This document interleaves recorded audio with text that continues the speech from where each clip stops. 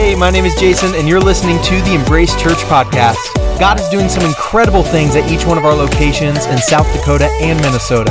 To learn more about Embrace and maybe plan your visit, head on over to imembrace.com. We hope today's message brings you hope, inspires you, and encourages you in your walk with God. Let's dive into today's message. Well, hey, welcome to Embrace today. Grateful that you're with us today in worship. My name is Austin, and I'm grateful to be with you. If you've been around Embrace for any length of time, you probably know me as the St. Croix campus pastor. But if you are new to Embrace and I've never had the privilege of meeting you yet, we've got a kind of a variety of people on the teaching team. And so as you kind of get to know us, you're going to realize by the end of today that I'm the skinny one. Okay, I've been called worse, and there's worse labels to have, I think, than the skinny one, right? But you'll know over the weeks that you'll find one is bald, and you'll find that one of them is bald with a beard. You'll find one of them is good looking, so that's not too bad, right? And then you got Brian Rock, okay? That's the final member of the team, and he needs no other label. I mean, possibly like the buffalo plaid shirts every time he talks, but we're not going to get into that. He would argue that Brian Rock and good looking are both about him, but let's not get into it now. But I'm grateful that you're with us. Welcome to all campuses and network churches today. Special shout out to St. Croix today. Grateful that you're with us in this place. And so you know Brian Rock because he brought week one of this message series called The Greatest Story Ever Told. And so we are looking at what does the story of God look like as it walks through the Bible. All of the stories of the Bible are woven in to what we're calling the greatest story ever told. And so he started week one. If you haven't heard it, I encourage you to go online and listen to it. But he started by talking about creation, this understanding about the way that it ought to be, the way things should be. And I think it's important to understand the way things ought to be for us to understand the way things are. You have to understand scene 1, chapter 1, to understand scene 2, right? If you look at a movie, to understand scene 2, you have to hear scene 1. And so he started by looking at creation. And we find in creation, we find God, he is creating out of nothing. He is creating out of absolutely nothing. We find him creating light and the skies and the universe and the stars and the animals and the sea and the land and everything that scurries on the ground, I think was one of the parts of it.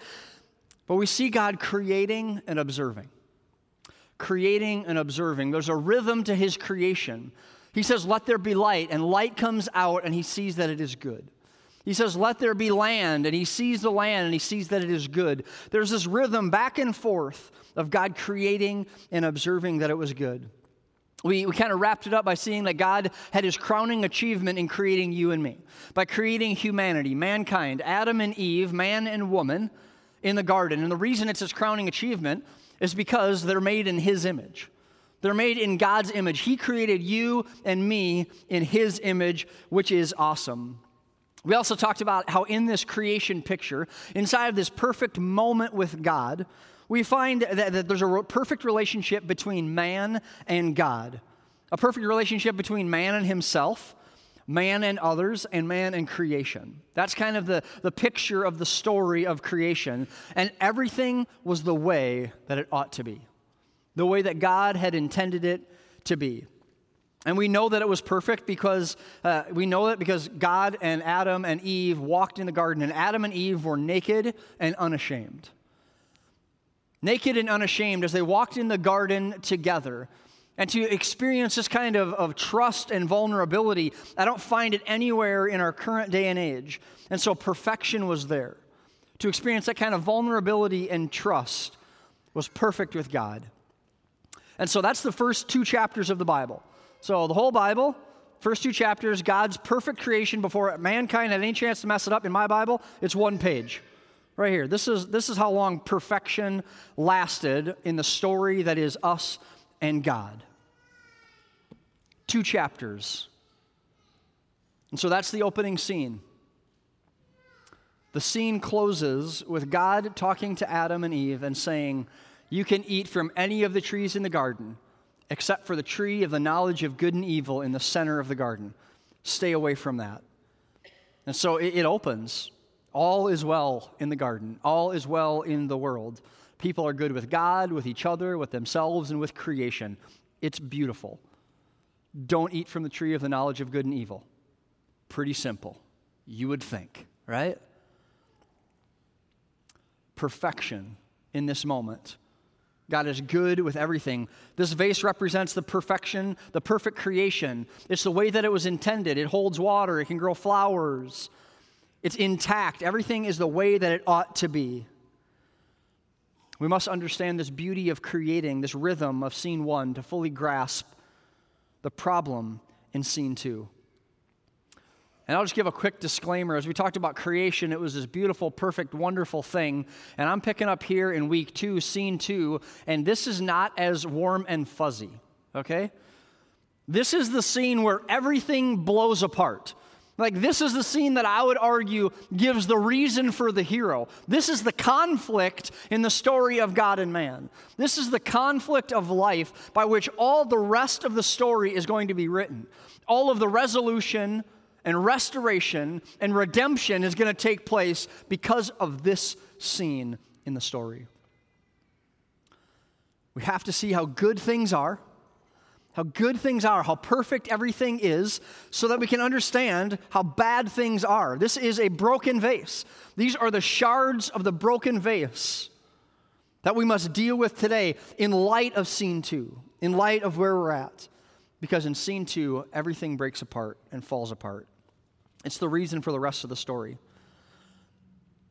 I think when we think about the perfection of creation and the brokenness of the fall, I think when we walk into this moment of brokenness, we start to see something a little bit more familiar in our everyday lives, don't we? We see something we recognize in this story, where the reality of all the things that we're currently living in begin. We're going to take a look at the 3rd chapter of Genesis, immediately following creation. But before we get there, let me give you a little bit of context. Right before this, Adam and Eve are living, they're hanging out, they're enjoying life, everything is good to go, and they decide they're going to go on a walk. And so they're walking around, and where do you think they're walking to? They're walking to the tree of the knowledge of good and evil, obviously, because they're human beings. You can have all of this, don't eat from this tree. We should probably go check it out. We should probably walk over there and just see what it's all about over there. Absolutely. They're walking over. They're human beings. They're walking to the center of the garden to look at the tree of the knowledge of good and evil, the one thing that God has asked them not to do. It's like when you tell your kids, okay, kids, I turned the oven on. Stay away from it. It's hot. In all corners of the earth, they will come running to as close to the oven. I'm not touching it. Is this too close? And you just want to like grab their hand and just like, well, I don't know. I guess it was. But they've got to be right next to it. It's human nature to live this way. And so we find Adam and Eve going to the oven. Just gotta see if it's hot, you know. I don't understand why that is, but it's part of our wiring. It says that Adam and Eve, they walked to the tree, and Eve was deceived by a snake. The snake told Eve that God just doesn't want you to know the difference between good and evil. He doesn't want your mind to be opened because he doesn't want you to be like God. And so we pick up the story in this moment where Eve begins to think through the process. What if I just touch it quickly? What if I just taste a little bit of it? What if I just hold it in my hands? What if? And so we'll pick up in verse 6. The verse will be on the screen as well. When the woman saw that the fruit of the tree was good for food and pleasing to the eye and also desirable for gaining wisdom, she took some and she ate it. She also gave some to her husband who was with her, and he ate it. And then the eyes of both of them were opened, and they realized that they were naked. So they sewed fig leaves together and made coverings for themselves. Then the man and his wife heard the sound of the Lord God as he walked through the garden in the cool of the day, and they hid. They hid from the Lord God among the trees in the garden. But the Lord God called to the man, "Where are you?" He's God, he knows where they're at. But he called out and said, "God, where are you?" And the man answers, "I heard you in the garden, and I was afraid because I was naked, so I hid."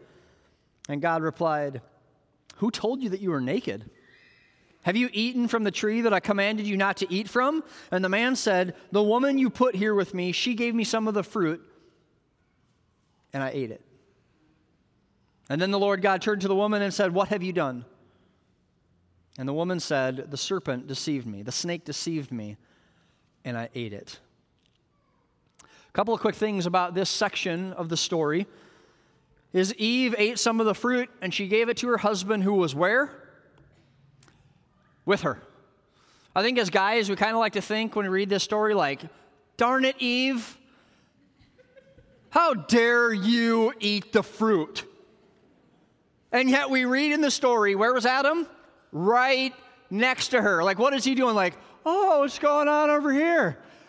I don't really know what's going on in this place. Oh, look, a squirrel. That's kind of cool. Look at all over the place. Oh, my wife's talking to a snake. That seems totally normal. I think we'll go back to my business over here. He was right there. He was right there with Eve as she was deceived by the snake.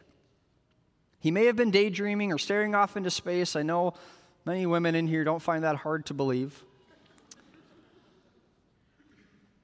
But we like to think that it was just Eve, and yet it says that Adam was right there with her. Right there next to her. And right after they ate the fruit that God had commanded them not to eat from, it says that their eyes were open and they were afraid because they realized that they were naked. And in this moment, the way that it ought to be, the way that it should be, the way that God designed it to be, this whole perfection thing and how people were good with God and good with each other and good with themselves and good with creation, it's broken. We're left with this. We're left with the shards, the chunks, the pieces, the brokenness of what God had intended for our lives. What I also want us to notice in this story is kind of what I alluded to a little bit ago. It wasn't an accident. Adam and Eve didn't accidentally stumble and trip and grab the fruit and it fell into their mouth. That's not how it worked. They didn't accidentally trip and break the perfection that God had designed for us. They intentionally sought it out. They went to the tree. They listened to the snake. They grabbed the fruit. They ate it, and they gave it to one another. They couldn't just be naked and unashamed and awesome, experiencing God and all of paradise with each other, everything they could ever want or imagine or hope for. They couldn't stay there. They had to go and have the one thing that wasn't good for them. Starting to sound familiar? They had to touch the oven. They had to hold the fruit. They had to listen to the snake. They had to taste the fruit. They had to do the one thing they weren't supposed to do. And in this moment, the rhythm of God creating and seeing that it's good, and then its experience with humanity is broken. God's perfect plan is completely broken. And we see immediately following, after they have tasted the fruit, we immediately see that mankind, human beings, are no longer good with God, with each other, with themselves, or with creation. It's a full-blown explosion of perfection. They realized that they were naked, and what do they feel? Ashamed and afraid, because they're experiencing sin for the very first time. Hell has just become a reality. Eternal separation from God has just become a possibility, and they are afraid and ashamed of themselves. And so when God comes into the garden after they have eaten and calls out to them, he finds them in the woods wearing fig leaf clothing because they are fearful and they're ashamed. And in this moment, we realize that the relationship, the perfect relationship between man and himself is broken. He is now feeling fear and shame for the very first time. And God reaches out even one more time. He says, "Where are you?" He knew where they were, but he said, "Where are you? Have you eaten from the tree I told you not to?" And then we find Adam immediately blames someone. Who does he blame? God. He blames God first. Immediately he says, "Did you eat from the tree?" "Yeah, I did, but the woman that you put in here with me." This is your fault, God. Way to go. Beautiful, brilliant plan. The woman that you put in here gave me some of the stinking fruit and I ate it. I was an innocent bystander. I was watching the squirrels and daydreaming. It was no big deal. Lie. And then quicker than you can say fig leaf clothes, he picks his wife up and chucks her right under the bus as well. Runs her over, backs over her again. Not only was it your fault, God, that you put this woman in here, but she gave it to me, and I didn't know what was going on. I was just standing there. And then Eve's like, well, it's about time for me to get on the action, right? And she says, it wasn't me. The snake deceived me. And we find this progression. The relationship between man and himself is broken as he feels fear and ashamed. And the relationship between man and God is broken as he blames God for eating the fruit.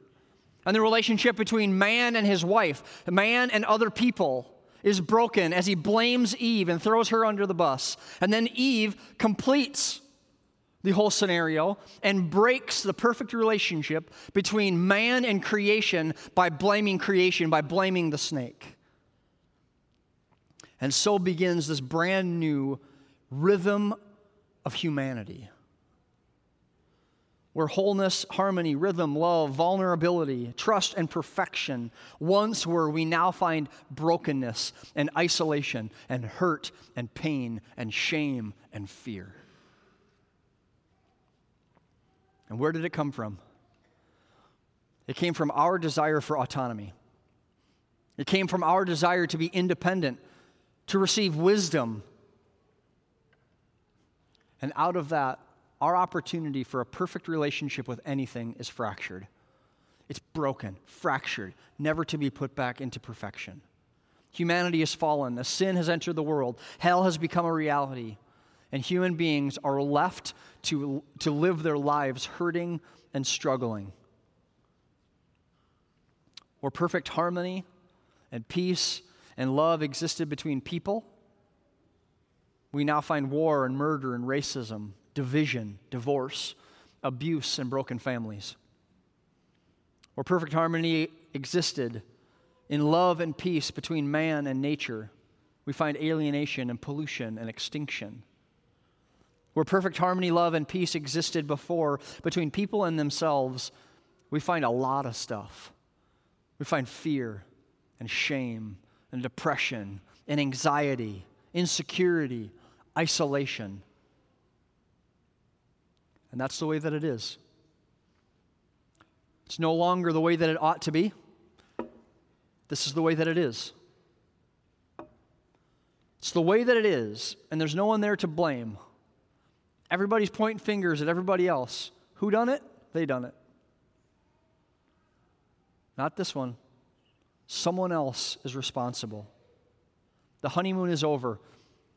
And we find ourselves in the midst of the honeymoon being over, still trying to scrape together the pieces of our lives and put it back together in some semblance of a life. And we try to do it on our own power. But we can't do it. We can't fix it. We do a terrible job at fixing it on our own. Has anybody ever broke something and really wished you wouldn't have broke it? Maybe it's just me. I've broken a lot of things in my life. I like to tell my family that I have the spiritual gift of breaking stuff. Unfortunately, that's more true than I'd like to admit. But when I was a kid, I had what you'd call a little bit of a temper, okay? So it's a safe place to share, right? I'll take your silence as a no, but I'm going to continue on sharing anyway. I was 9 years old, and my sister was 3 years older than me, and she liked to push my buttons, and she was very, very good at it, surprisingly. And so there was one day where my ticket got pulled, and she was just on me like green on grass, man. And so she was picking on me and messing up my hair and screwing around the stuff on my dresser, and I kept throwing her out of my room. She kept coming back, and the final straw that broke the camel's back was she came in with a squirt bottle full of water and started spraying me with water. And little old 9-year-old Austin snapped, okay? And I was much larger than I am now. I was huge back then. And so I just decided, like, this is unacceptable. And so I pushed her out of my room, and out of just a fury of 9-year-old anger, I punched a hole in the wall right in front of my bedroom. And what do 9-year-olds do right after they punch a hole in the wall? They cry. That's what you do, because I'm a big, tough man, and that's what I do. And so I ran back into my room, and I slammed my door, and I started bawling on my bed. And so I was laying in there, and all of a sudden I stopped crying, thinking, oh, my parents are going to see the hole in the wall. What am I to do? And so I was racking my brain. I don't know how to fix drywall. The hole is not huge, but they're definitely going to notice it. And so I was racking my brain. I was going through my desk trying to figure things out. And I came to what I believe to be a brilliant plan. See, I can tell you guys have broken stuff before. A brilliant plan came to my mind. So I went and I grabbed a notebook and I took a piece of notebook paper and I stapled it over the hole. Mind you, I did not say printer paper. It is not white. It is lined notebook paper. That is not the paint style that my parents had in our house. So that's how it was. I stapled a piece of paper over the hole. Never to be seen again. Perfect fix, absolutely. It's a funny story, isn't it? It's ridiculous. It's ridiculous that somewhere in my 9-year-old mind, I thought that notebook paper was a sufficient fix for a hole punched in the wall. What's not so funny about this story is that we as adults are that 9-year-old kid still. I think all of us today are continuing to cover our entire lives with notebook paper. We're finding the holes in our life. We're finding the brokenness that we feel. We're finding the shame and the fear and the gaps in our life. And we are covering our entire life with lined notebook paper. And we think we've got it figured out. The problem is that when you take notebook paper and you try to cover something that's broken, we still know it's broken. It didn't fix the vase. The pieces are still shattered. The vase still does not function. It still does not work. And yet somewhere in our mind, we believe that if we can't see it, that it doesn't exist.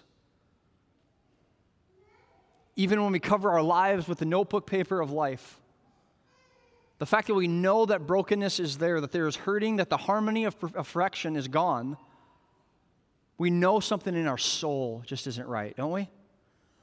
Ecclesiastes 3 says this. It says that our souls still somehow remember the perfection of creation because God has written eternity on our hearts, and we cannot fully understand or know what God has done from the beginning. We know that something's not right. Romans 8 says that we groan in eager longing, a longing with all of creation for things to be restored.